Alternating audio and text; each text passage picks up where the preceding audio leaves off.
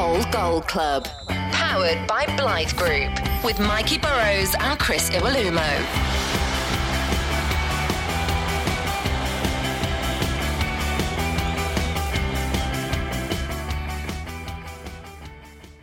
So hello there and welcome to the Old Gold Club. I'm Mikey Burrows. I have damaged my voice shouting very loudly at football matches, mainly at Adama Traore being side down by different opponents. So I can't speak properly, which means that unfortunately Chris Iwelumo is going to have to do most of the talking on this Christmas. Well, yeah, you know, you like to chill. Yeah, you know what? Just use Siri, like you've been doing. Well, I do have a voice app which I can potentially. My voice sounds so like weak, doesn't it? I sound so weedy at the minute. Standard, isn't it? That? Oh, thanks so much. You've done a lot of work, though, haven't you? I really haven't. I really haven't. You've done a lot of games. I've done a lot of games. It's not a lot of work. I've done a lot of games. Hello, welcome to the Christmas special, by the way. Kevin Foley is with us. We thought we'd get a little Christmas elf in to help us celebrate this festive time of year, and also because it's a kind of a special episode because we wouldn't be doing this podcast if it wasn't for Kevin Foley. That's very true. Glad he's brought that up, Kev. So am I, a few actually. little things to... Yeah, I've done the pilot, didn't I? What was it, about a year You got us over the line, Kev. You got us over the line. So I get a call from Mikey. We're thinking of this new podcast thing. And I'm like, okay. They said, we want you to do the pilot. I'm like, great. So I meet you and Looms. Where did we? It was at Stoke Signal That's Radio. right, it was. Yeah, it was. Because I Just think before the Stoke they had a pre-season match. That's yeah. correct, yeah. Went there, met Mikey, Looms, we done a nice little quiz in there, didn't we? And Smashed it, didn't you? mate, I loved it. Loved the podcast. Anyway, it's not been heard of. It took off. You are a hero. I'm a hero. Yeah, but anyway, so people were saying, people have been saying to me, "Are you going to do one of them podcasts? Because they're really good." And I'm like, mate, I've done the first ever one, but they just used and abused me, and they never put it out there. Don't see they. Oh, well, you can. Okay. Because Josh and Yanni are involved in that day as well, yeah. They're part of this as well. They're part of this. I mean, it is Christmas. We should reference the fact that it's not just me and Looms that do this podcast. Josh does all the video stuff, working between the cameras. Yanni sets all the cameras up and does all the sound. We hear them and we mention them quite a lot in these podcasts, so they do deserve some credit. Yeah, some credit. They also getting a little bit comfortable as well. You know what I mean? I think the kind of topics of certain conversations, you know, there's a thing called respect. And it's, you know, yeah, it is. It's respect. You know, you respect your elders. You respect people that have done okay. You know what I mean? I think that's kind of went out the window a little bit. You know, I've done okay. I think the two of yous, at some point, we're going to get yous. We'll sit yous all at the table, and we'll have a proper conversation like men. You know, all right. Ha ha ha. Michael's new voice. It is true, though, that we recorded in some random studios that Loom set up for us in Stoke ahead of a pre-season game. So I'll just have to stop. Random studio. We're in a little room that's freezing cold, and I got us in an actual studio. What do you mean, some random studio? It was a random studio. Where else did you want it to be? Because we turned up with loads of camera gear, and they clearly didn't know that we were coming. We organised it together, my friend. We didn't. You organised it through a certain Mr. Sargent. You organised it through your mate. But anyway, yeah, and we used it to kind of send round to potential sponsors to get people on board, and then I think I'm right in saying, Josh, that we kind of put the audio out as like a pilot for a little period on iTunes, but then we kind of took it down. See, this is what I mean. Took it down. Well, because there was a lot of stuff that happened in the pilot that we very quickly realised didn't work at all. So there was a quiz element. Well, the quiz was... I was on fire in the quiz. There's only you and Carly Keamy ever took that quiz, and Keames did so badly on it that we immediately dropped it after the first episode. Yeah, that don't surprise me. So technically, you are the reigning champion. Yeah, you set the bar, Kev. You set the bar, mate. I'll take that. Retire on that one. There was also, though, a big part of that podcast that it's a shame that people haven't heard it. Confession. Because, yeah, you made a big confession. Did I? No, it was me. Go on. I made the big confession. Was it you that cheated him? To Kev, yeah. Oh, yeah. That was... Are you okay? I remember I know this. you're ill. I'm not Come on. okay. I've taken a lot of Yeah, I medication. made the confession. I've either taken not enough medication or too much. So me and Kev, we used to do quite a lot. You know, we'd be in the gym together. We used to get As you can tell with my Dale's- body. Yeah, ditto. Animal. And Dale's used to get kind of monitored, didn't we?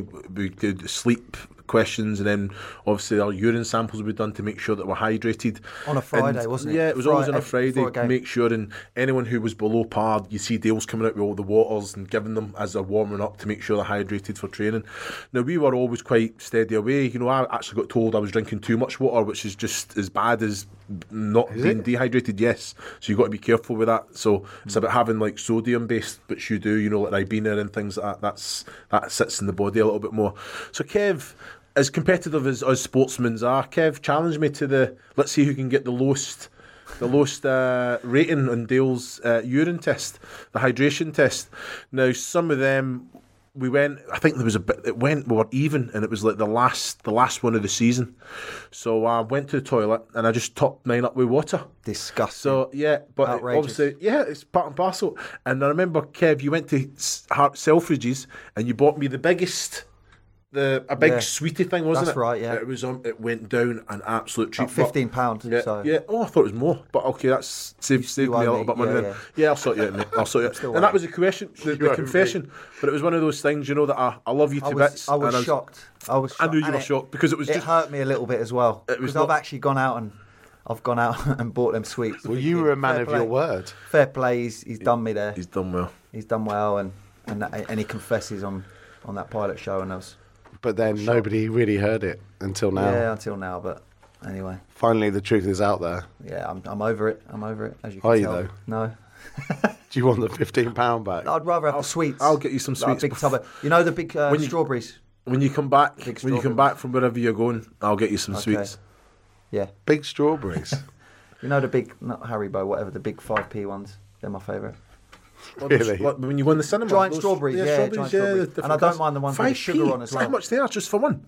I don't know, but back in the day, they would like when you go in the penny shop. Like back in the day, like, what Apparently day is they this? are Like, what do you mean 5p. back in the day? What, When I was going my to day, school. your day, what? When I was going to school, you know, you go Pick and mix. pick and mix. You go in 1p for the cola bottles. Sometimes like the Five- space with the powder in were like 2p, 5p for the strawberry. 5p for a strawberry, and like the geezer in my penny shop, he'd like rattle them out and he'd count them one by one, because it was like he'd count them one by one, and while he's counting up to 30p, like lads are like probably shoplifting down the side. So counting, that's Count- only with six. his bare fingers That's only counting. six. It's only six. It doesn't do you take long. 5p a strawberry. No. 30p worth is 6. Yeah, but pennies as penny sweets, like. All right, so you never just had you had other sweeties. I had other other than strawberries. sweets, but my favourite was So you never strawberry. stated that. You just said your didn't have favourites to. are strawberries, Yeah, and then I've you had went penny to sweets as 5p. Oh, All right. yeah, you get it. Yeah. All right. So wait a minute, would you get one strawberry? You'd spend I'd 25. probably. Do you know what? I'd probably. No, wait a minute. My So budget. you'd spend 25p on penny sweeties and then just have No. one strawberry. I'd say if I got a 30p Doesn't bag, sound like your favourite. if I had a 30p bag, I'd probably budget 10p. Or if I was feeling really like up for it, 15p for 3 strawberries, and then I have 15 penny sweets, and maybe a couple of space. This Graders. is the Christmas special. People on Christmas Day are listening to you two talk about how many Wait a sweets coming minute. from. Looms is in If tears. it's my favourite sweetie, I'm getting 6. I'm going all out. I'm spending 30p. Yeah, but Why am I wasting my pennies on sweeties that I don't even like? I want my favourite. Why you call them sweeties for? Because they're sweet. I'm Scottish, mate. No, because you can get sick of them. So you want a few that are like. Yeah, You're only okay. having 6. You can't get sick of 6 strawberries, Kev. If it's your favourite, mate. If you have 100 of them, yeah, you get sick of them. But not 6, mate. Mate, I can't afford it. That's £5. You budgeted it. Are you crazy? I'm going to spend £5. Yeah, I've got tears in my eyes. What the hell? What is going on, This has mate? gone out of control, man. This is why people love Kevin Foley. This is why they do it. I've got to say, from the first day I met him, his humour's dry. He brings people to tears. When he speaks, he goes out and he plays. He's a baller. He just ticks all boxes. And it doesn't even mean it. This is just him. It's not an act. It's not put on. It's unbelievable, mate. I don't know. 30p. You budget it. Your favourite strawberry. You get too sick of them. What am I hearing from you, Kevin? So I ain't going to go, I'm not going to buy 6 strawberries. Why? Because it's your favourite. Buy 6 of them, mate. Go out. But then it's all over. It's boring. It's all over. It's your favourite one. I want to go to a less favourite one. Like them. Eat Like that strawberries and be if you right, want. I'm Like looking them. forward. Like, make them last. No, Bloody I'm penny looking sweeties. forward to my strawberries. So I've had a few cola bottles. We're spending too much time on this. Yeah, you're Sorry. not wrong. Mikey's got some editing to do. People have switched off. by I'm now. leaving all this in. I'm leaving it all in. Merry Christmas, everybody. Merry Christmas, all. People are tuning in and go, what incredible stories did Kevin Foley tell about the double relegations and the bomb squad and all these things. It's the fact that he didn't buy 6 strawberry sweets with his 30p. I mean, when was this? 1972? No, like I'd say 1993, 93? stroke 4. No Yeah. way was it 93. 94, 90, up to 30p. about 96. Yeah, 30p. Though. Yes. Shops in Luton were cheap then, I remember when my mum, if she was going to the shop, she'd be like, "What do you want?" I'd be like, "Oh, can I get a 45p mixture?" And she'd just give me the eyes like, "How dare you? You're getting a 25p or a 30?" And I'd be like, "Okay." Why not just ask for like 10 strawberries?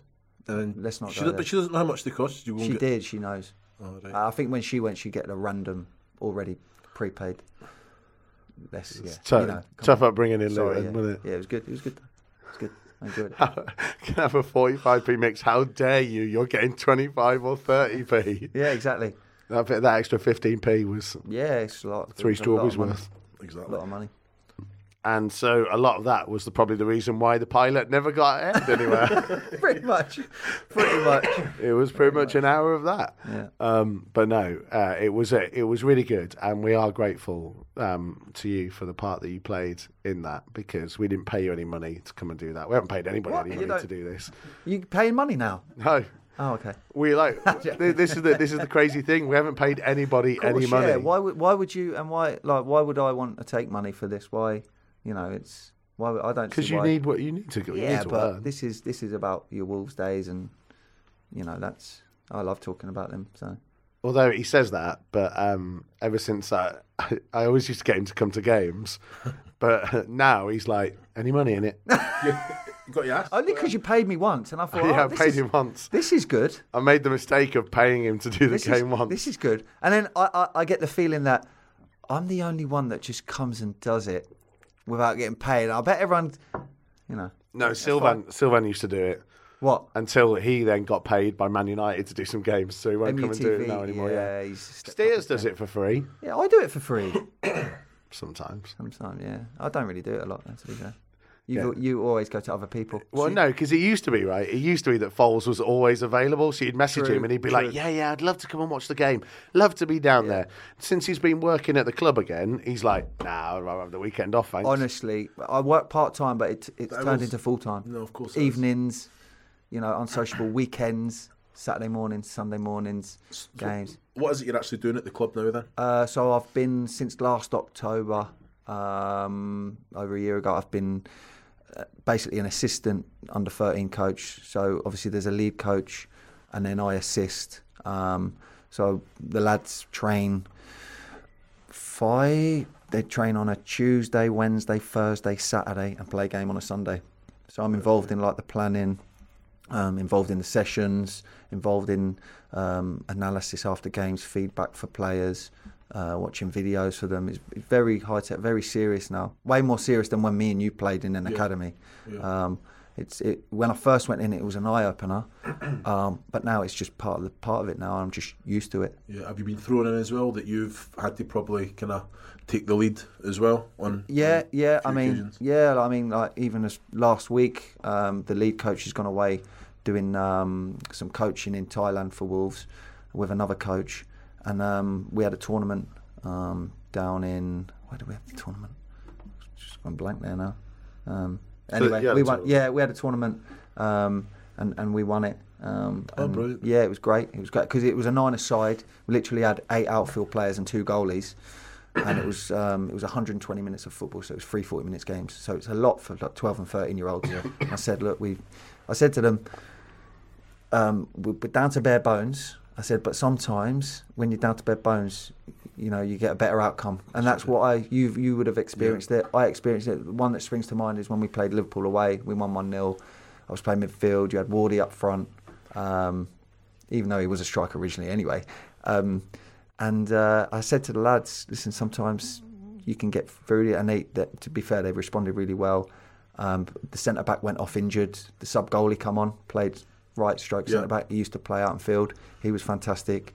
And it was just great, and I like that because a lot of the games sometimes, obviously they're friendlies, but sometimes we have the odd tournament or the odd cup game, and it just means a little bit more, and it's a bit more realistic. Yeah, how important is that? That you've had the career that you've had, and that you stand in front of these 13-year-olds and say, in this situation against Liverpool, like you say.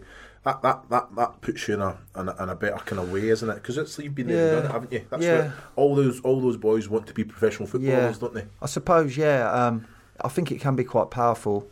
I don't know. That's probably my biggest asset, I think, because I've been. I'm not a fantastic coach. I wouldn't say, I don't know everything about football. I've got loads to learn, but what I've got is experience, and if I can pass it on somehow or another and affect a player. Whether it's just a tiny bit in every session. I'm not looking to try and change the world in a training session or in a match, but if it's one little bit of information, then they take that on board, then great. So if we get a superstar in about 4 or 5 years' time, that'll be down to you.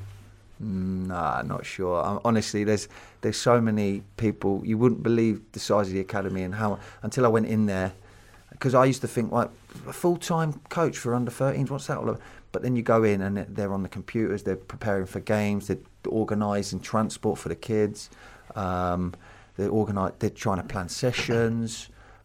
It's crazy how much goes into coaching, and you will have known it. That time when you were when you were at Wolves as well. It's tough. The hours are tough. And it can be hard at times, but it also can be rewarding as well. Of course. We're going to have lots to get into, and I just want to give people a heads up that by the end of this podcast, we are going to talk about Billericay. Ooh. And we are going to try and get Kevin Foley to sing R. Kelly, just as he would have done in the dressing room at Billericay. Not happening. If this goes well, then that will have happened. We had Chris Iwelumo singing on the podcast a couple of weeks ago, and people loved it. What were you singing? Dancing in the Moonlight, Top Loader. Decent. Because he could have gone on Celebrity X Factor. Did you know that? What, as a judge? No. You've got spectator. I never watched it. Did you? Did you watch it? No. You could have gone on it as what, though? What do you mean? Do you know what it is? Yeah. You actually would have gone on it. I got asked, yeah. Celebrity. Yeah. You're right, though. I don't know. You not seen on Celebrity Pointless a couple of weekends ago? Were you? Yeah. No way. Yeah. I dare, mate. I know it's long hours and that, but do you not do nothing else? Just coach, 24/7. I've got 3 kids. Mate, what's going on? I ain't got no time. See, I was on Soccer AM 2 weekends ago. Yeah, I did actually. Did you see that? Was it you with a step over? Yeah. Oh, the back leg went. He took me No, it was a dive. Mate. Should I have gone down? Remember that one? Should have gone down? Yeah. You should tell that story. That's a great story. You tell it. No, you tell it. He's told that story about 100 times on this podcast. It was funny. It was funny. I actually haven't. It was Kev that brought that up on a pilot. No, but you have told that story quite a few times. Was it Sheffield United? It was Sheffield United, and he ran into the corner. But he took the goalie on. Paddy Kenny's come out. Took me out. Really tight angle, took you out, stayed on your feet and scored, ran to the corner. We all ran over and we were like buzzing, and then he's gone, should I have gone down? We were like, whoa. Yeah, everyone quiet. And I was just like, wait, should I have went down? And we're like, you've just scored. Why would you have gone down? Why does it even matter now? But it was funny at the time. We were like, what's he doing? Great goal that was. Bit of pace, wasn't it? Yeah, well, this is what you did on Soccer AM, though. Absolute pace. Yeah, it's a penalty kick. Talk to me about that. It's a penalty kick. The keepers, right? We added each other on Instagram, and the DM says you've dived. I went, mate. I said it's a red card. It's not even double. Well, it is. I know you wouldn't get it, double jeopardy and all that, but still, it was penalty kick. No, How far did you get on that game? I haven't seen it all. What game? Well, because you have to do like a penalty, a You do them all. one-on-one, You do them all, a innit? volley. You do them all, You innit? went Free down kick. in I was instalments on that one. Mate, I was You on went down fire. in The free instalments. kicks let me down, but everything else, fire. Did they gamble at the Crossbar, end? boom.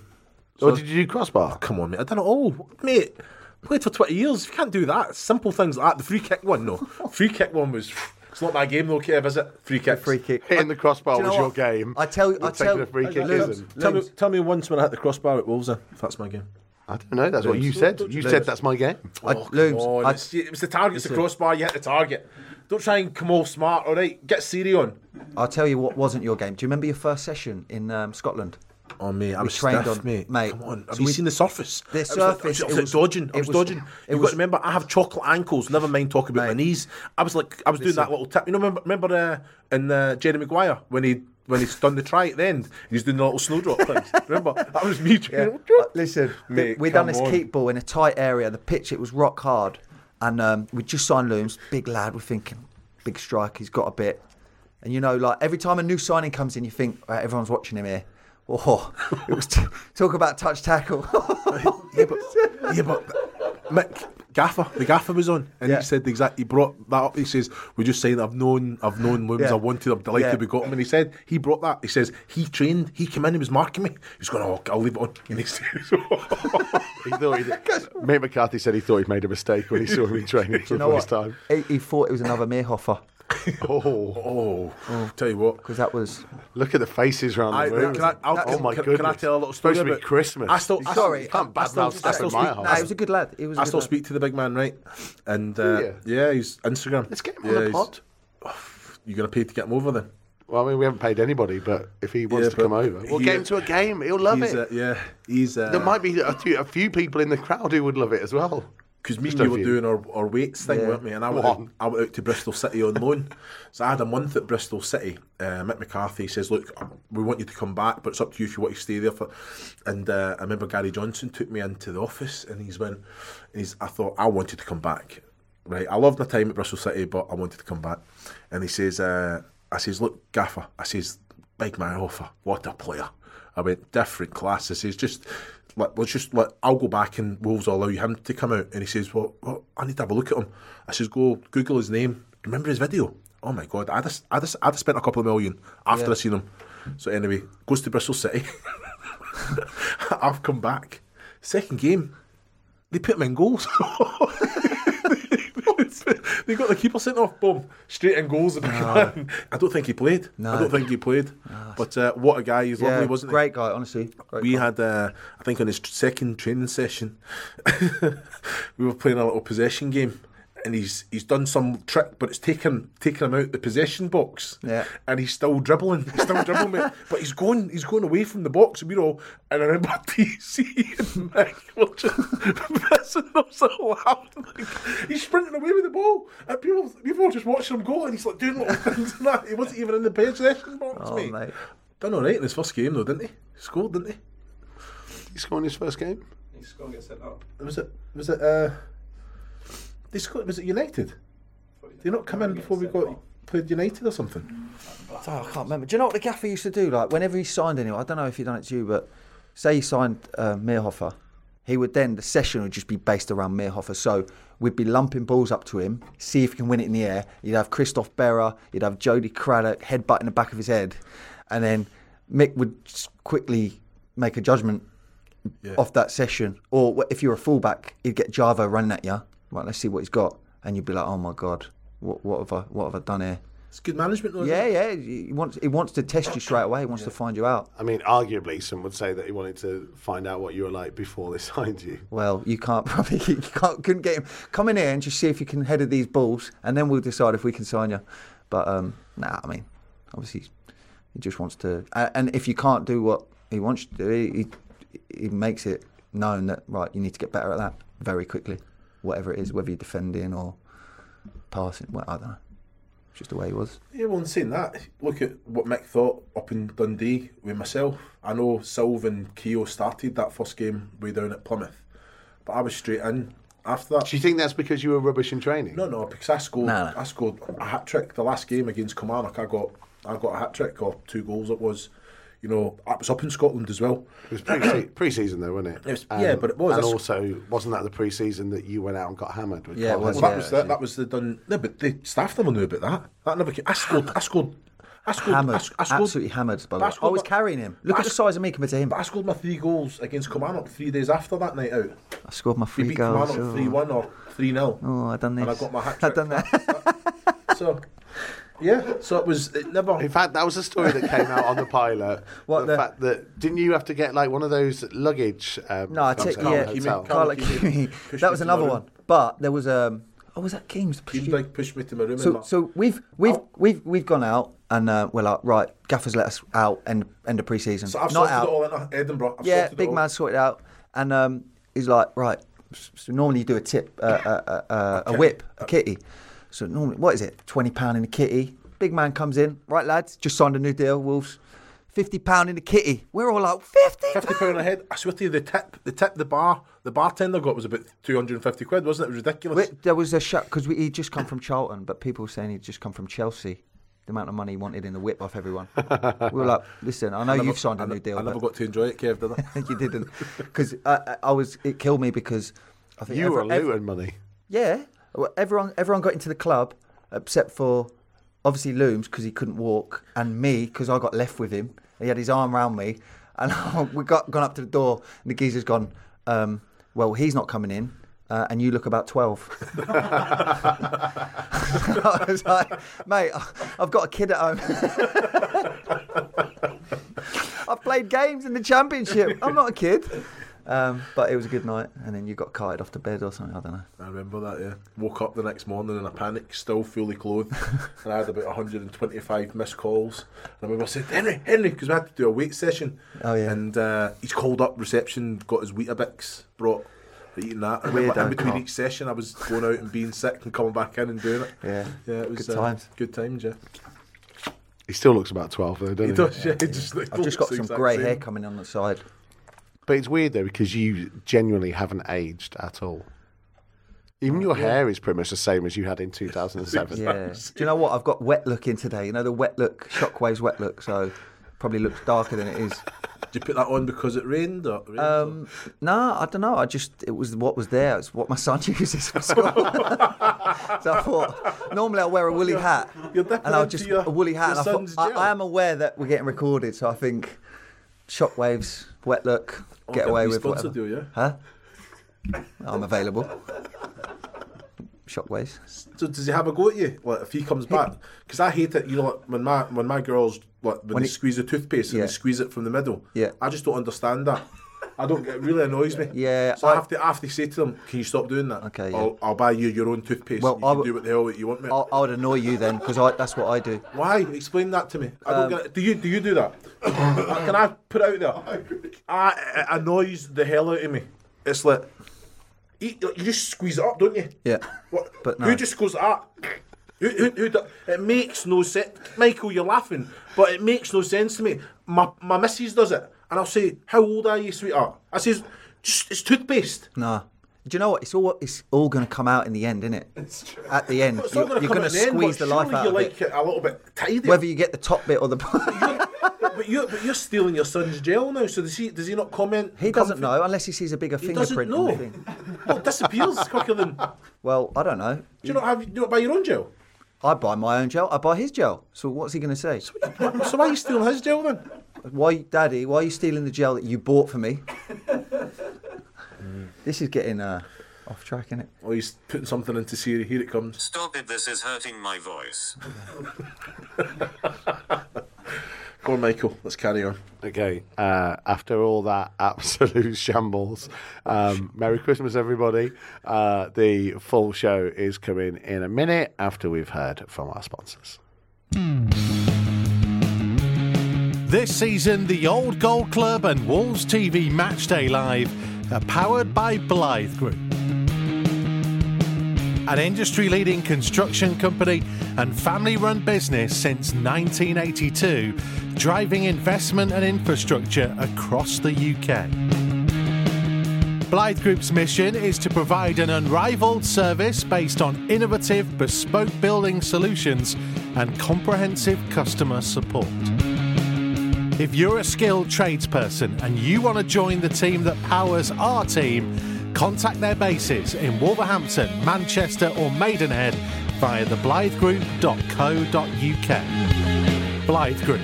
Big enough to deliver, small enough to care.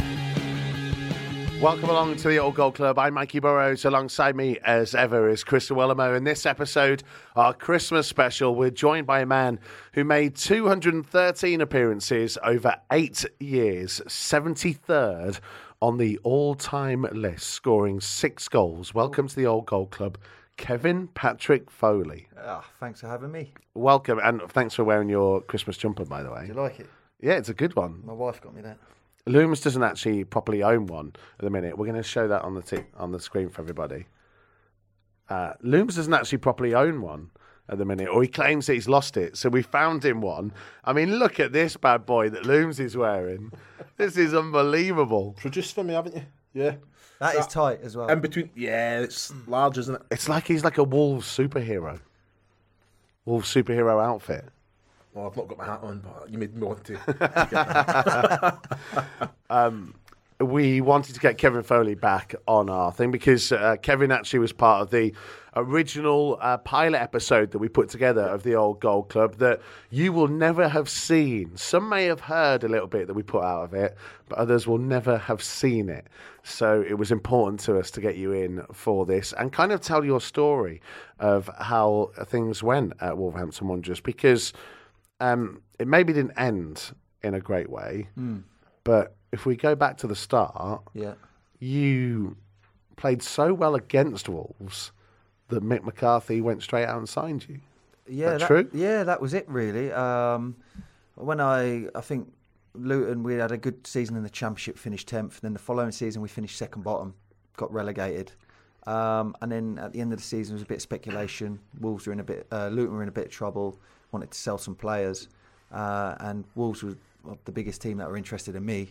And as soon as I found out, I was just itching to try and sign for Wolves. And I met Mick, and the first thing he said to me was, I'm basically signing you off the back of the 2 games you played against us last season. Thought you were fantastic. Right, so on that, give us an insight then, and the people listening to what actually goes through. You're at your boyhood club that you've been there, you've served, been a great servant, but then opportunity comes. So people talk about loyalties and all this, but it doesn't come into it. It's about progressing, isn't it? A bigger club comes in, it's an opportunity to go on, better money, of course, because financially.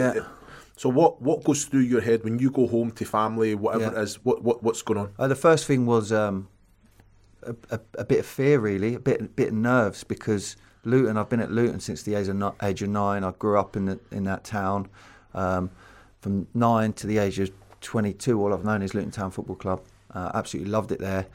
And then I'm thinking, Wolves is massive. Am I going to fit in? Am I going to be good enough, etc. So there's a little bit of fear, but then once you go there and I met Mick on the Sunday, and it all happened really quickly. Before you know it, I'm training on the Monday and I'm making my debut on the Tuesday. And it was a bit of a whirlwind. Stayed in the Mount Hotel around the corner, which all the players still stay in now. Everyone stayed at the Mount. Just wanted to get to Wolves and wanted to do as well as I can and just try and hit the ground running, really. So when you came in, what was the ambition of the club then? What was the main objective? I think Steve Morgan had literally just bought the club about a week or 2 before. I think he'd just signed Jarvo as well. Yeah. I remember actually I was in the reception at the training ground and I knew who Steve Morgan was, and he just walked past me. He probably didn't have a clue. He thought I was probably a youth team player or something. But he probably didn't realise he'd just bought me for some money. But I think the ambition was, obviously Mick wanted to buy young and hungry players, and I think it was really evident that that's what he did. I think everyone in that squad that season, the only player that I believe that played in the Premier League was Jody, possibly, and Mickey Gray obviously as well. He'd come in for a season. So everyone else was like itching to play, would come from the lower leagues. Wardy and Keogh did come from Ireland. Kites had come from non-league. Yep. Players like Jarvo and myself, Dave Edwards, all come from like League One. So we all had this really burning ambition to try and get to the Premier League. For me, that was my biggest dream, was to play in the Premier League and play in the World Cup. thankfully I managed to do one, and it was. I wouldn't be sitting here today if I probably didn't play them 2 good games for Luton against Wolves. That's just the way football and life is. It's fine lines sometimes. Because you fitted in straight away. You were so popular that even in a promotion season, you were the fans' player of the year. Wow, obviously you had Sylvan banging the goals in, you had Looms banging goals in, Wardy playing unbelievable at left back, who'd gone from playing winger and striker the season before, Kites, Jarvo, Cole Henry. The list is endless. This is what I mean. It's endless. How did you get that I award? don't know. I think probably the biggest thing for me was my consistency, maybe. My consistency and being fit and being available, and I don't know, just trying to do my best. Yeah, but you had everything. That's what I'm saying. You're saying consistency. Like you created goals. Defensively, you were sound. You were always an outlet. And I think that was the important thing. And even the players, we knew how important you were. I know there's goals. Scoring goals is probably one of the hardest things, but you played such a massive part. And all the credit you got was justified. Surely you knew. Oh that. yeah. I felt like that was my best ever season. And it's nice. It was very nice to get noticed, but by the fans and be appreciated by them and people like yourself, my teammates, and But without my teammates, I wouldn't be able to play like that. So it goes both ways, and yeah, what a season that was. You then get injured in the first Premier League. Yeah, that's right. How did you cope with that? It was a bit of a killer, really, because your whole career is built up to mine was trying to get to the Premier League. First game against West Ham. That day I'm thinking, oh my God, I'm going to be on Match of the Day tonight. I'm not going to be on, I don't know, some highlight show at 12:30 in the morning. I'm going to be on. We're playing with Nike balls. We're not playing with the mitre balls. We're playing with not proper, but we're just playing with Premier League footballs. Yeah. Just these little. I've got a Premier League badge on my shoulder. Part of the Premier League sticker book. Yes, part of the Panini. It's not Panini, is it? It used to be Merlin. I think, Merlin, Magic Merlin. Remember, you used to have them things in the back. We used to. Do you know what I'm talking about? It's like it looms to something. I'm going off. He's nodding. Yeah, it was like a 3D thing. Yeah, the hologram thing. The hologram, and you'd have to look, and you'd have to see the wizard, the Merlin fella. But I could never see it, but my mates could. Anyway, I'm going off topic.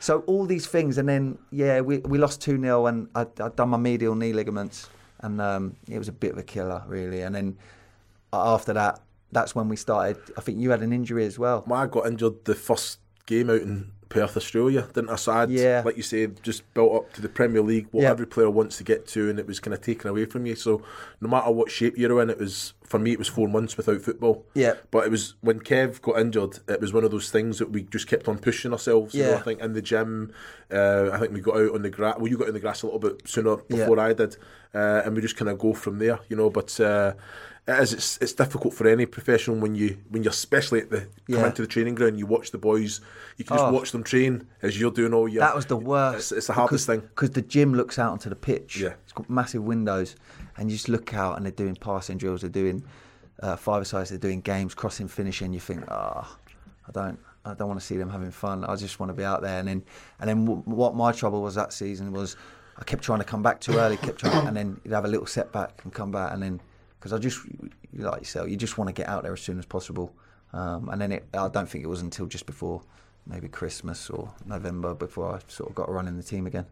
Well, this is the thing that when you eventually did get back fit, Ronald Zubar and Richard Stearman had kind of nailed down the right back slot. And you effectively were suddenly a midfielder.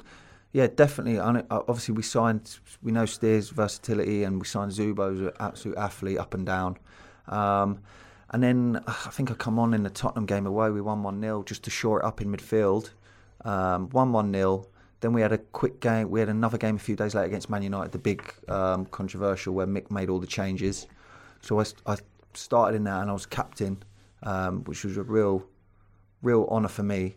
And then we lost 3-0, but we actually played really well. And, you know, all the lads that come in that hadn't been playing actually put on a good performance. And then it was the big controversy, and Mick had made changes, and they were talking about going to fine him. Did they fine him in the end? I think he got a suspended fine, didn't he? Yeah, suspended fine. And then there was big pressure on that Burnley game the weekend after. And I was the only person in the team that kept my place then. I sort of found myself it was like a 4-3-3 stroke 4-5-1 formation. I was on the right, on the outside right. And I was there. Listen, I'm not a Java, I'm not a kite, I'm not going to take people on. But I'm going to try and shore it up and try and play inside a little bit and combine with the midfielders. And I just tried to work my socks off. And, you know, at times it wasn't pretty, but I really enjoyed that role. And we managed to, you know, win that game, I think 2-0. And then we went on, and we were quite hard to beat. We'd lose by the odd goal, we'd win by the odd goal, we'd draw 1-1, draw 0-0. And as far as I was concerned, I was in there to do a certain type of job. And, you know, we managed to stay out that season. So did you have that conversation with the gaffer then, Mick? Did you say, like, because you're a right back, I know you're a good footballer, so you can play a bit anywhere, or was it just about getting that start, no matter where it was? For me, it was never. I would never go in and say, I want to play right back, or why am I not playing right back? For me, and I always say this now, I was just like a kid. I just wanted to play football, whether it was left back, right back, midfield, right midfield. I just really enjoyed playing football, and you know, as long as I was playing, I was happy. I know people say to me, "Oh, why didn't you play right back?" Or that sort of killed you off a little bit, but I don't see it like that. I really don't. And the good thing is, I had a good relationship with Zuba because he was so attacking.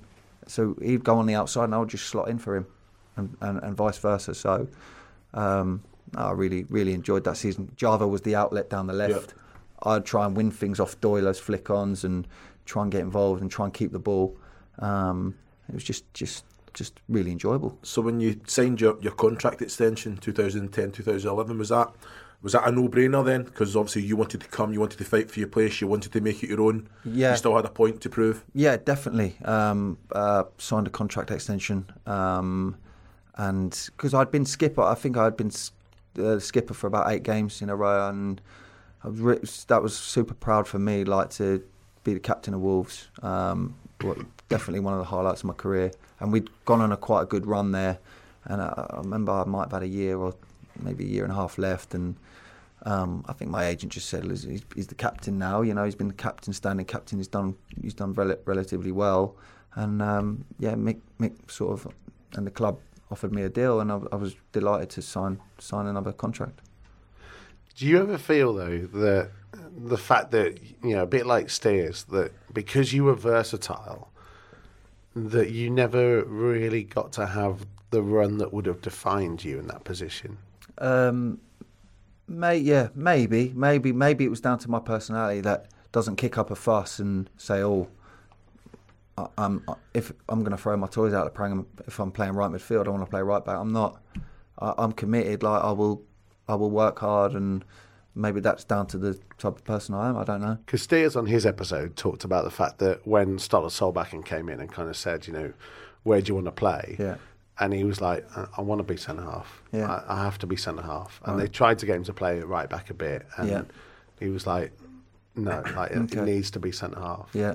And arguably, he then goes on to have a much better Wolves career when he came back, because he'd made that stand, I guess, and decided, I have a position. Yeah, I think it's a stance, I think, that a player should take it, in my opinion. You know, I think going out and playing and just being happy to play is great. It shows the respect you've got for the manager and the football club. But Kevin Foley as a midfielder, as good as it is, isn't as good as Kevin Foley as a right back who knows that position inside and out. And that's why I think it's a great question to ask, is that if you play right back, captain or whatever it may be, you know it. You know the position, you know what you bring, you know what you deliver, you know, and it's being a midfielder, and like you said, it wasn't pretty at times. It was, you just worked your socks off and all that. That's what you're going to give. That's why Mick can put you in that position and know what he's going to get. And it's depending on whoever the opponent is, what you need. Like the pace of Zuba to get up and down, the energy. You brought that as well. Defensively, I'd say you're probably better than Ronald.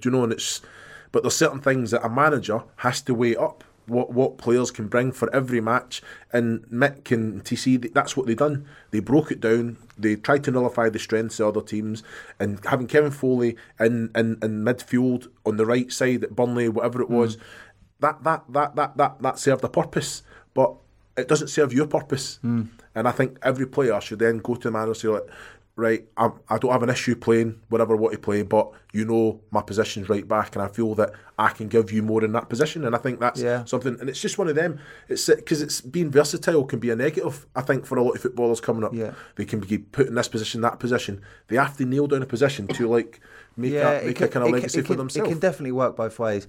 And Mick did always say to me, look, I know you're a right back. But I was doing a job at the time. Look at Wardy. I mean, Wardy was a striker stroke winger. Told George, wasn't it, Ipswich? Yeah. Crazy. Done his knee in a bad way, and then Wardy slots in there, and wow, look at him now. Like he's playing Championship. He's internationally. He's had loads of appearances for Ireland. He's played in the Premier League for a few different teams. It's been super. In a way, is that partly to do with what then happened to that team, because you had a lot of people in that squad who could play a number of kind of different positions. There wasn't, maybe I'm speaking out of turn, but from someone on the outside, it was like, were there enough people who were completely dominant in their position?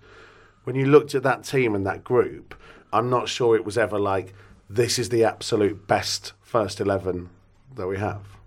Is that fair or unfair? Yeah, maybe it's quite fair. I know the gaffer used to chop and change a lot, personnel, and a lot of people weren't happy, were they? It was people didn't always play in their right positions. But I think, like you say, when you touch on a manager, sometimes a manager looks at it and thinks, how am I going to get the result today? How am I going to? And I know that doing a bit of coaching now, sometimes I just look at, I know someone's going to give me a bit of flair, but I know this person, I know what he's capable, what else he's going to give me as well, and you've just got to weigh up. And whatever the gaffer does, it's for the benefit of the team. It's always for the benefit of the team, and that group of lads, we were honest and hardworking. And because it's like in that first Premier League season, I'm just looking it up now, I think there were only 4 players who played over 30 games in the season in total, including cup games. And that was Jody Craddock, Carl Henry, Matt Jarvis, and Kevin Doyle. Kevin Doyle. That's kind of. That's 4 players that their position is sound, isn't it? They're not playing anywhere else other than the position, and that's what I'm saying to you. Yeah, 5 Christoph Berry. Yeah. And that's where so the gaffer will think, right, okay, I know what I'm going to get from Jody, Christoph, Doyle, Carl Henry. So that's a core right there, isn't it? And then we'll put now consistency around them, good footballers, good energy, and just try and grind out the result. And that's it's good management, because the gaffer knows he's going to go to you and say, right, I know you're a right back, but I know that you're going to deliver in this position. I know you can do a job and nullify the threat or do whatever.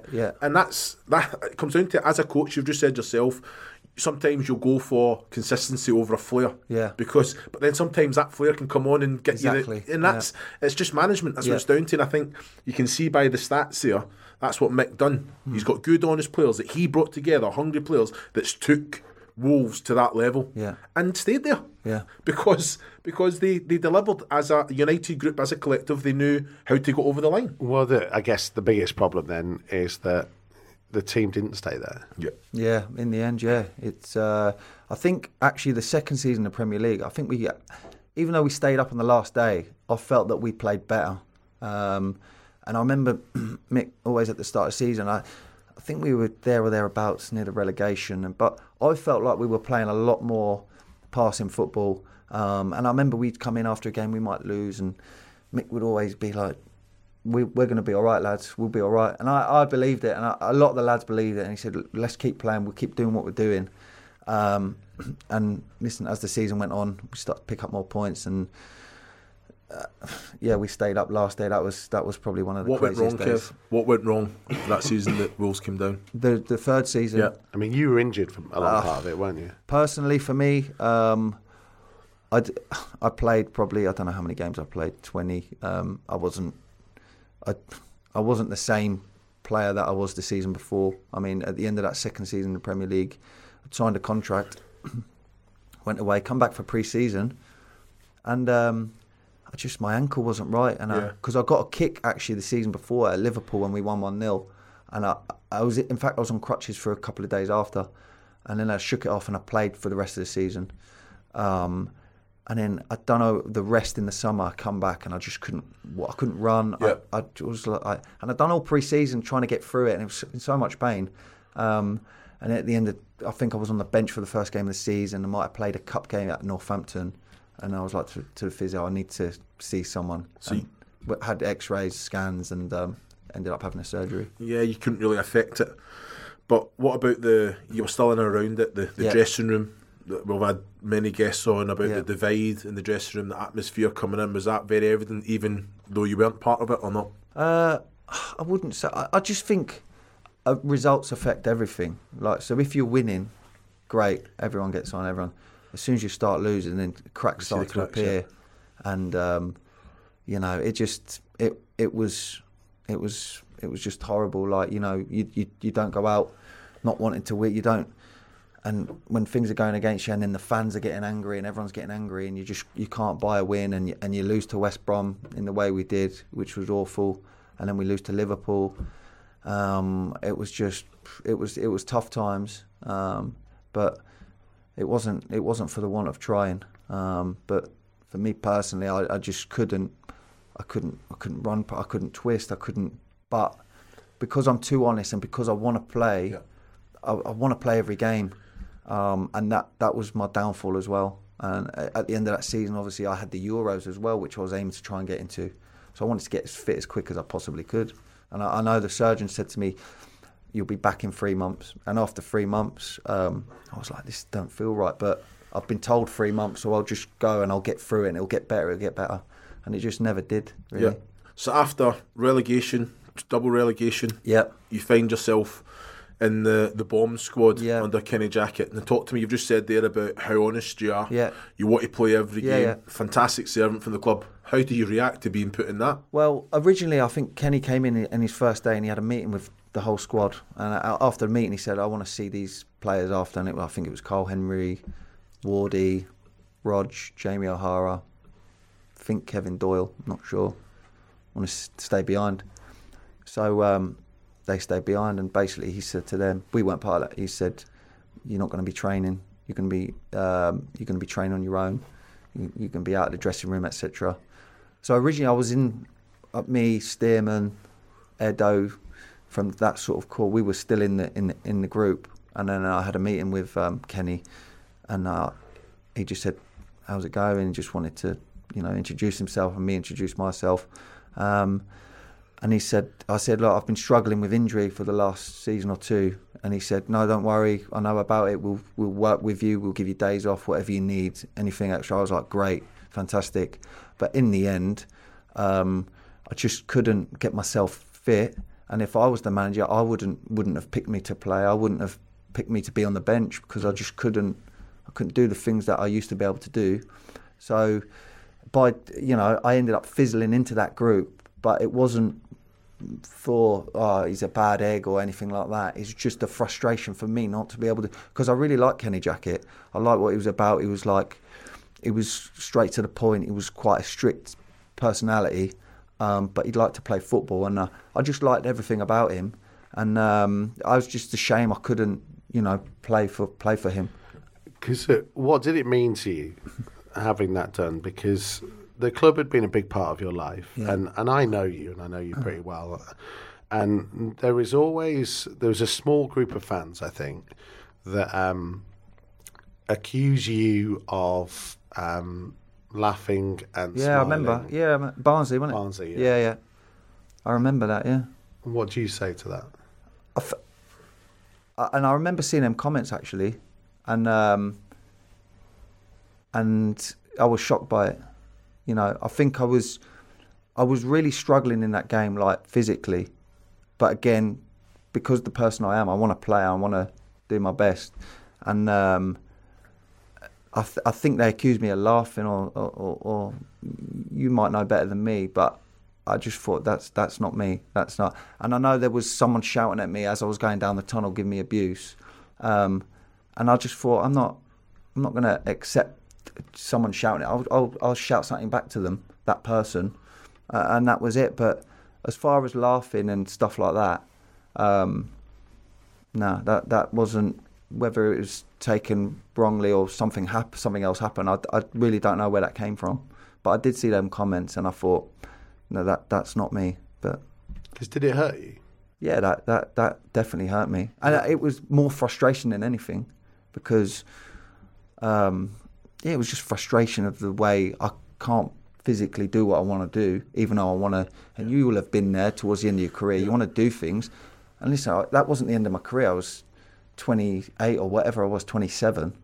That should be the prime of my career, but really it felt like I couldn't really move. But that is football, isn't it? So when you went into Group 3, Bomb Squad, as it was known, I mean, you've told me stories about literally you kind of turned up and played head tennis with Steve Hodge and Roger Johnson for a bit. Yeah, pretty much. So we were in the group, and then week by week a player would go on loan or a player would get transferred. And then in the end, I think it was me, Doyler and Rog left, and we had to come in the afternoon. The dome had just been built, and it was pretty sad, really, because I've gone from playing all them games and giving everything to all of a sudden playing head tennis. But I'm not stupid. I know how football goes, and certain things have to happen. But it fizzled out in a sad way. And then I think Doyler went to, I don't know if he went to QPR or someone, Crystal Palace, I'm not sure. And it just ended up, me and Roger just taking shots at an empty goal. Unbelievable. And that was it. And it didn't seem like anyone really cared too much about it. It was just an unfortunate way it fizzled out for me. And then I think I got a loan to Blackpool. I got a couple of loans to Blackpool. Went there, tried my best, and still wasn't fully right. But you just try and plug away with it and do as well as you can. Did you ever go to Kenny and say, "Look, I wasn't a troublemaker. I think I can get fit. You included me beforehand. Let me back in." There was another pre-season where he got me back in again. He said, "Look, I'm going to give you another go." And I trained all pre-season the following year. And I got to the end of pre-season, and he sort of changed his mind again. He said, "No, we're going to..." How did you feel? Where were your levels? Were you reaching? Were you getting back to... I wasn't nowhere near it, really. Right. Nowhere near it. But I was better than I was the year before, but I was still nowhere near it. And that's the unfortunate thing, you know. But that's football, as they say, isn't it? And then that's the way it finished up for me. Yeah, not the way you wanted to. And definitely, you know, when you're a footballer, you think, well, I'm going to do this. I'm going to have a testimonial. I'm going to finish on a high. But no way. Like, I just remember, I think I left. I signed for Copenhagen, didn't I, on loan, because they realised I wasn't in the squad. Stoller and that, I still kept in touch with him. And I went there, and I just remember driving away from the training ground after being there for 7.5 years, and I just thought, well, that's it. There was no big, do you know what I mean? Because it just fizzled out, do you know what I mean? So the first 4 years of my career at Wolves, I absolutely loved. Next 3.5, it was just a downward spiral, really. But, you know, I'm fortunate. You said at the start of the show, I've played over 200 games. Really enjoyed it.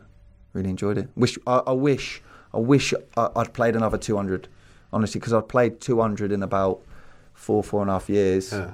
And I felt, that's the frustration for me, because I felt like I had so much more to give. And like I'm sure you will have, a lot of footballers go through it. You feel like you've got so much more to give, but you just Not physically possible. you can't do it, and that's the way it goes. We're going to get into loads more on our extended podcast, which will be available to download and listen to from all the usual places. Just before we finish, this is our Christmas special, and people might be watching this on Christmas Day or Boxing Day or whatever. When we did it last year with Matt Murray, we got some stories of Christmas nights out, the players' Christmas parties. Now, I think I'm right in saying the lads this year ended up having their Christmas party in like October because we've had so many games. Right. What were you like on Christmas parties? I was all right. Steady. Put it away, didn't you? Yeah, it was good. It's one of those that the eyes would just glaze over, but Kev was just Kev, wasn't it? Yeah, glazed over. It was good. I loved Christmas dues. Like I loved the getting. We'd start talking about October. Right, what we doing? Where we going? Right, and there'd always be a vote in the dressing room. Right, who wants to go Glasgow? Who wants to go to Dublin? Who wants to go to London? Newcastle. And Dublin was the two that I had here. Yeah, they were good. And it's fancy dress. Fancy dress. Always, so let me give you a little story. Michael Kitely, fancy dress. So we've said right, alphabet. We're gonna draw out letters, and whatever letter you draw out. That's what you've got to go as. You've got to go as something beginning with that. So it's gone round to a few people. Kites has pulled out the letter J, and he's gone, J? What the hell am I going to go as a J? And then he's gone, I know, a giraffe. A giraffe. Sorry, Kites. Oh, brilliant. Absolutely brilliant. And the other time, do you know the story about Shay Alfiniana? No. Oh, yes. Yeah, Shay has been on. And talked about it, where he was in a full Zulu's outfit. Full Zulu outfit. Was it not the wrong night? The wrong night. So the fancy dress was the Sunday. We got there on the Saturday. We said, right, lads, let's go up, get into our going out gear, and just have a night out before the big day tomorrow. Sound. Coming down. Right, who's here? Who's not here? Shay's not here. We're at the bar in the reception, so you can see the lift. We're like, where is he? All of a sudden, the lift opens. Shay steps out. Size of Shay, by the way. Zulu, big spear. Comes out the lift. And we're like, and then the thing is, Neil Collins has gone to me. He's gone, by the way, I'm not sure if that's his fancy dress or that's his going out gear, so I don't want to offend him.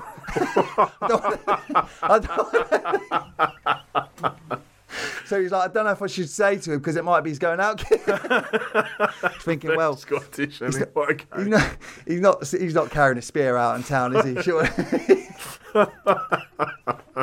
Mate, it was a classic. Brilliant. Oh, dear. Absolutely. I love Shay. There is loads more that we're going to talk about, including nights out between these two and plenty more, and including Kevin Foley's time at Billericay singing in the dressing room. We're going to try and get it out of him on the extended podcast. Make sure you download that from all the usual places. Thank you very much for watching and listening to us this year, even with my croaky voice on this episode. Have a very Merry Christmas and a Happy New Year. The Old Gold Club, powered by Blythe Group, official partner of Wolverhampton Wanderers. That was the show on with the podcast. Let's do it. My voice is terrible today, isn't it? That's not too bad. Yeah, that was terrible. Take it easy, mate. It's terrible. Should we do the rundown? We'll get straight into it then. Yeah. Right, best player that you played with at Wolves, Kev? Best player I played with at Wolves. That's a good question. It's called the rundown because all right. Quite I'm going to go Carl Henry. Good one. Worst trainer at the club? Whoa, hang on. Yeah, go on. Best player that you played with at Wolves was Carl Henry. I mean, I'm not knocking Carl. Well, I guess I am knocking Carl Henry. But Carl Henry was. Did you the say train best. Or played? Played with, yeah. He comes to my mind straight away. Just All for right, fair enough. all round play. That's harsh. So I've never seen you do this. I mean, Carl was a good player, but it's not your rundown. I want him to back this up. Well, why, Carl? like I technically, and I've heard you say this on this show before. He's a lot better than sometimes what he shows in games. He's got more in the locker going forward and things like that. Even finishing. Yeah. One of the best finishers he was. But I said this to you before. Comes to a game, and to be fair, he used to choke his finishes, didn't he? Drag them. He never used to take them. He'd always just pass wide. He'd rather pass to just someone. keep the ball, yeah. He knew it himself.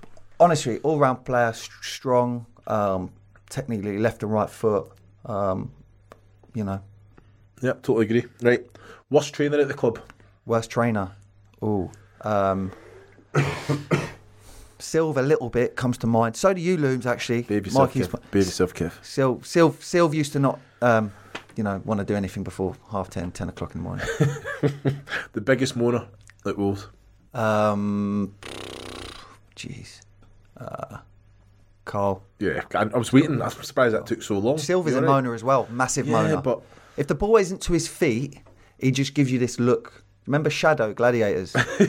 Just look at you. And I'll be like, Silv, man, just move, get it. It's a yard next to you.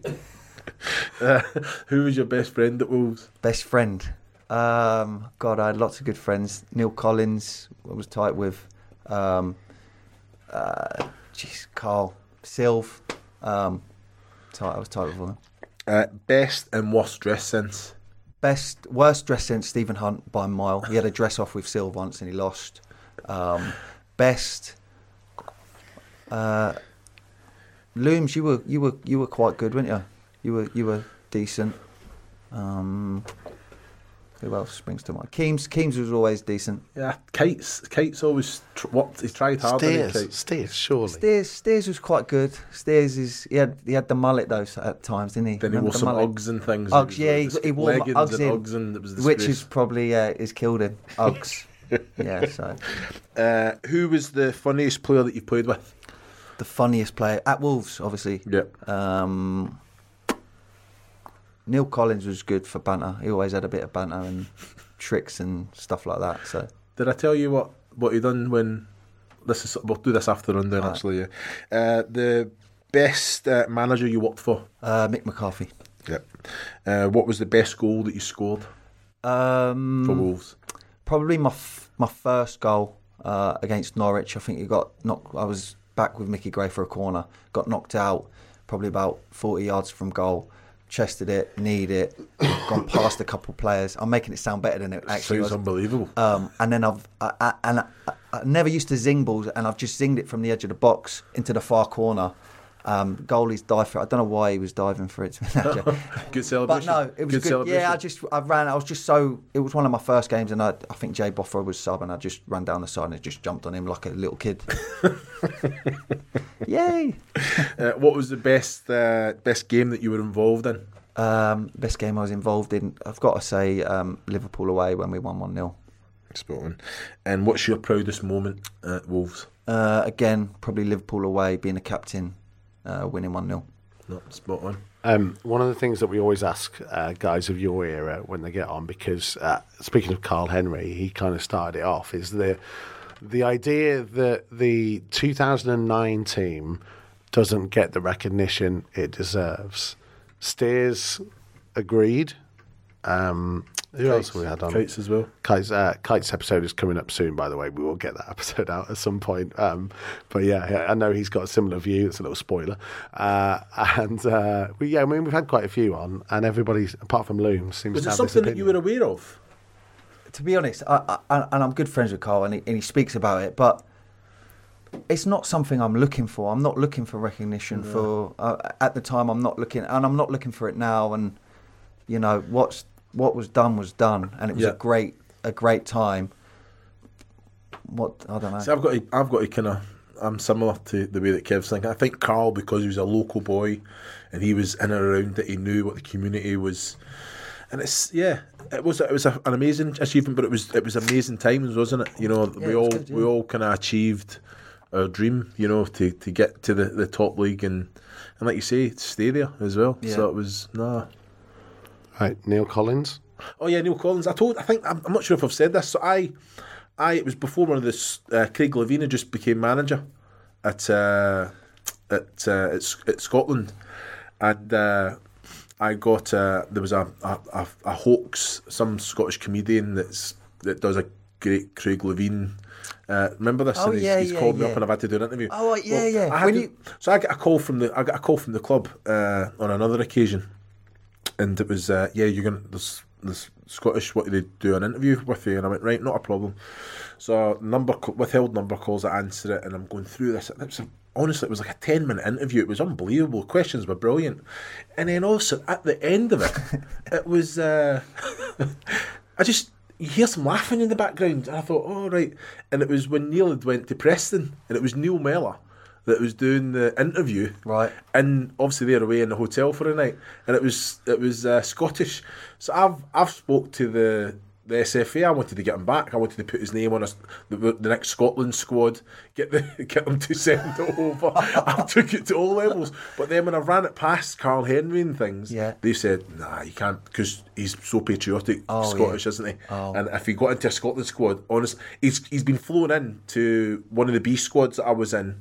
I don't know, I wasn't in one of the main squads, but you know how he loves his country, doesn't he? Yeah. And Carl went, I think that's taking it, that could get a bad reaction. Right. You know what I mean? If you think you're in, he'll tell all family, friends, all of a sudden, it's just an SFA bit. So, I had it all printed, mate. Have you confessed this to Neil? Does he know? Oh, he doesn't know I was going to take it that far. Right. But he's going to listen to this now. You'll have to tell him, but he's good banter. It's got a good guy. He was genuine good guy. Good banter always. Talking of good banter, we've got to talk about your time at Billericay. Yeah, that was banter. Come on. Good banter. You're going to give us a tune as well. So Jermaine Pennant and Jamie O'Hara had gone there. Yeah. And then Paul you signed. as well. Paul Konchesky. Yeah. And I remember phoning you after Sky Sports News did a feature on it. And they were in the dressing room because you had to sing R. Kelly, The World's Greatest. Yeah. And they pan around the dressing room as all the players are singing it. And you've never seen someone look as embarrassed as Kev did in this circle having to sing this song. You know what? And I've given you so much stick on this. You have. You hammered me. But you know what? I knew they were in there. So what he used to get us to do was get in a huddle. And it was embarrassing. The first time I'd done it was embarrassing. But then every time a new player would come, you'd just be looking at a new player going, player cam basically on him. And but then this one day, the cameras come in, and I thought, right, they're in. And he stood up on the bench behind, the dressing room. And I thought, right, I know what I'm doing here. I'm going to get in under the camera, so he's above my head looking at everyone else. Yeah, so I thought, I'm not going to get on camera. Then the cameraman, sneaky, starts shifting around the room. And I'm just behind someone, like pretending not to see. But it was strange. It was a funny time. Wasn't that one that when Jimmy Bullard was manager? Yeah, Leatherhead. He got them all singing after the game. Yeah, the same song. He had it blaring. That was before I got there. But listen to this, right? No banter. There was good lads there, and the football was actually, believe it or not, taken seriously, and we won some trophies. But I forgot what I was going to say there. When I've lost. Means it was a lie, Kev. No, it wasn't a lie. But it's bonkers because you used to have to get a drive down with Jermaine Pennant. Yeah, we used to drive. We used to meet at the all Belfry. the way to Billericay for training. Once or twice, once a week, and then play on a Saturday. What's wrong with that? It's just such a long journey. I've done it to Watford for 2 years, 5 hours. Surely you stayed in a hotel, didn't you? Yeah, we stayed in a hotel. But me, John Eustace, Carl Henry. Me, John Eustace, Carl Dickinson, Troy Deeney. That was a car school, you know what I mean? So, part and parcel of it. Mm. So Jamie rang me up in the summer, and I'd just left Coventry, and I was thinking about just calling it a day because I really couldn't train every day. I was struggling. Called me up and he said, "What are you doing next year? You fancy coming down?" And I was like, "No way, no chance. I'm not going there." And then I thought, actually, you know what? If I train once a week and play, I might feel all right. Went down there literally on a Saturday. I think we had a game against Leyton Orient or someone like a pre-season friendly. So I just thought I'll just play in that and see how it goes. Played in it, done fine.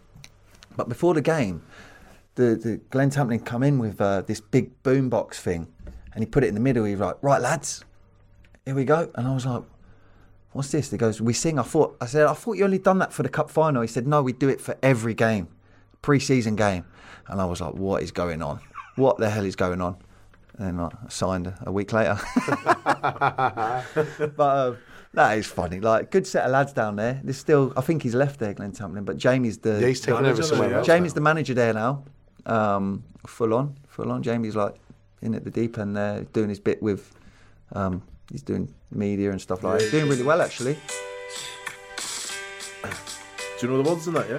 No. I used to forget. Do you want me to get the words up for you? Give us a wee bit. No, we didn't sing this bit. Oh, do you not sing the full song? Yeah, but not the word. Like I'm going to sing it. Come on then. Why? Because I used to mime it anyway. Well, mime it then. No. Unless you pay me a weekly wage, I'm not miming it. So you never sang it at Leighton Orient then? Yeah, did you? Never. You signed your contract. That was my trial, wasn't it? It was my singing trial. Oh, right. Got through it okay, and I thought, yeah, he's got not a bad voice. He's changed. He wants paying for his stuff now. He used to come and do stuff for a Nando's, and that was it. Yeah, but that's still getting paid in some form. I'll take a Nando's today, by the way. I'll take a Nando's today. Yeah, this is the thing, right? Because we did some stuff. Kev came and met me in Coventry when I did some work on the BBC there, and I took him for a Nando's and stuff, and it became our thing. And then Sylvan got involved. Sylvan don't have to take the mickey, doesn't he? If you're buying because Kev will come in and Kev will I'll just have standard meal, standard meal. Sylvan's adding all sorts of sides onto it. It's like he's not eaten for a week, and he's straight up. Sylvan's like, you're paying, aren't you? Yeah. So sides with a side. That's what he. How did he get involved? How did Sylv just find himself getting involved? Well, we once got Kev Foley and Sylvan in to film a feature in the dressing room at Molyneux with about 4 cameras, maybe the biggest thing that we'd ever attempted to do at the time. In hindsight, it was too big because all we had in the video department at the time was Yanni on his own. So no one has ever seen the footage of that. We filmed for 2 hours. Yeah, I remember that. Good banter, actually. There was all sorts of stuff that went on. Did you put a bit of it out, didn't you? I think there was a tiny bit. Yeah. There was a bit about Sylvan talking about his goal, wasn't there? Yeah. His At Charlton, yeah, that was a good goal. Yeah. That was a very good goal. But one day we might Yanni might be able to see some of that footage. Oh yeah. Wait. Wait, what footage? Which one? That we recorded in the dressing room. Not of you at Nando's. Okay, yeah. Yeah, that'd be good, yeah. That footage is for something else. Okay, yeah. Thank you very much for coming in. Thank you, mate. I've loved it, honestly. Loved it. Loved the show as well. Loved listening. And great to be on. And thank you for helping us start this off. Yeah, thank you. Thank you for acknowledging that. Brilliant. Just good. And good luck, mate. And is this going to keep going? Is this... Who knows? Yeah. It's good. It's brilliant, isn't it? This room, you need a radiator for this room. Yeah. The boys are it's next to the boys. Okay. We'll get yous on there. We'll get yous on next. I think Josh, you can just come set everything up. I've got frostbite. We'll just have a little bit. I've got frostbite. I can't even. Christmas special. Merry Christmas, everybody. Happy New Year. Thanks for listening to the Old Gold Club, powered by Blythe Group. If you liked what you heard, please leave us a review and rating from wherever you get your podcasts. Our official broadcast partner, Blythe Group, are currently recruiting for multi-skilled and single trades for both the insurance repair and construction sectors, working across their 3 offices, Wolverhampton, Maidenhead and Manchester. To find out more, visit theblythegroup.co.uk/careers. Wolves TV, the home of live uninterrupted radio commentary of every single Wolves game. But that's not all. Wolves TV also brings you extended and alternative match highlights, interviews with the team, behind-the-scenes features and training coverage, plus see every goal Wolves score from every angle. So check out Wolves TV online at wolves.co.uk or on the move via the Wolves app.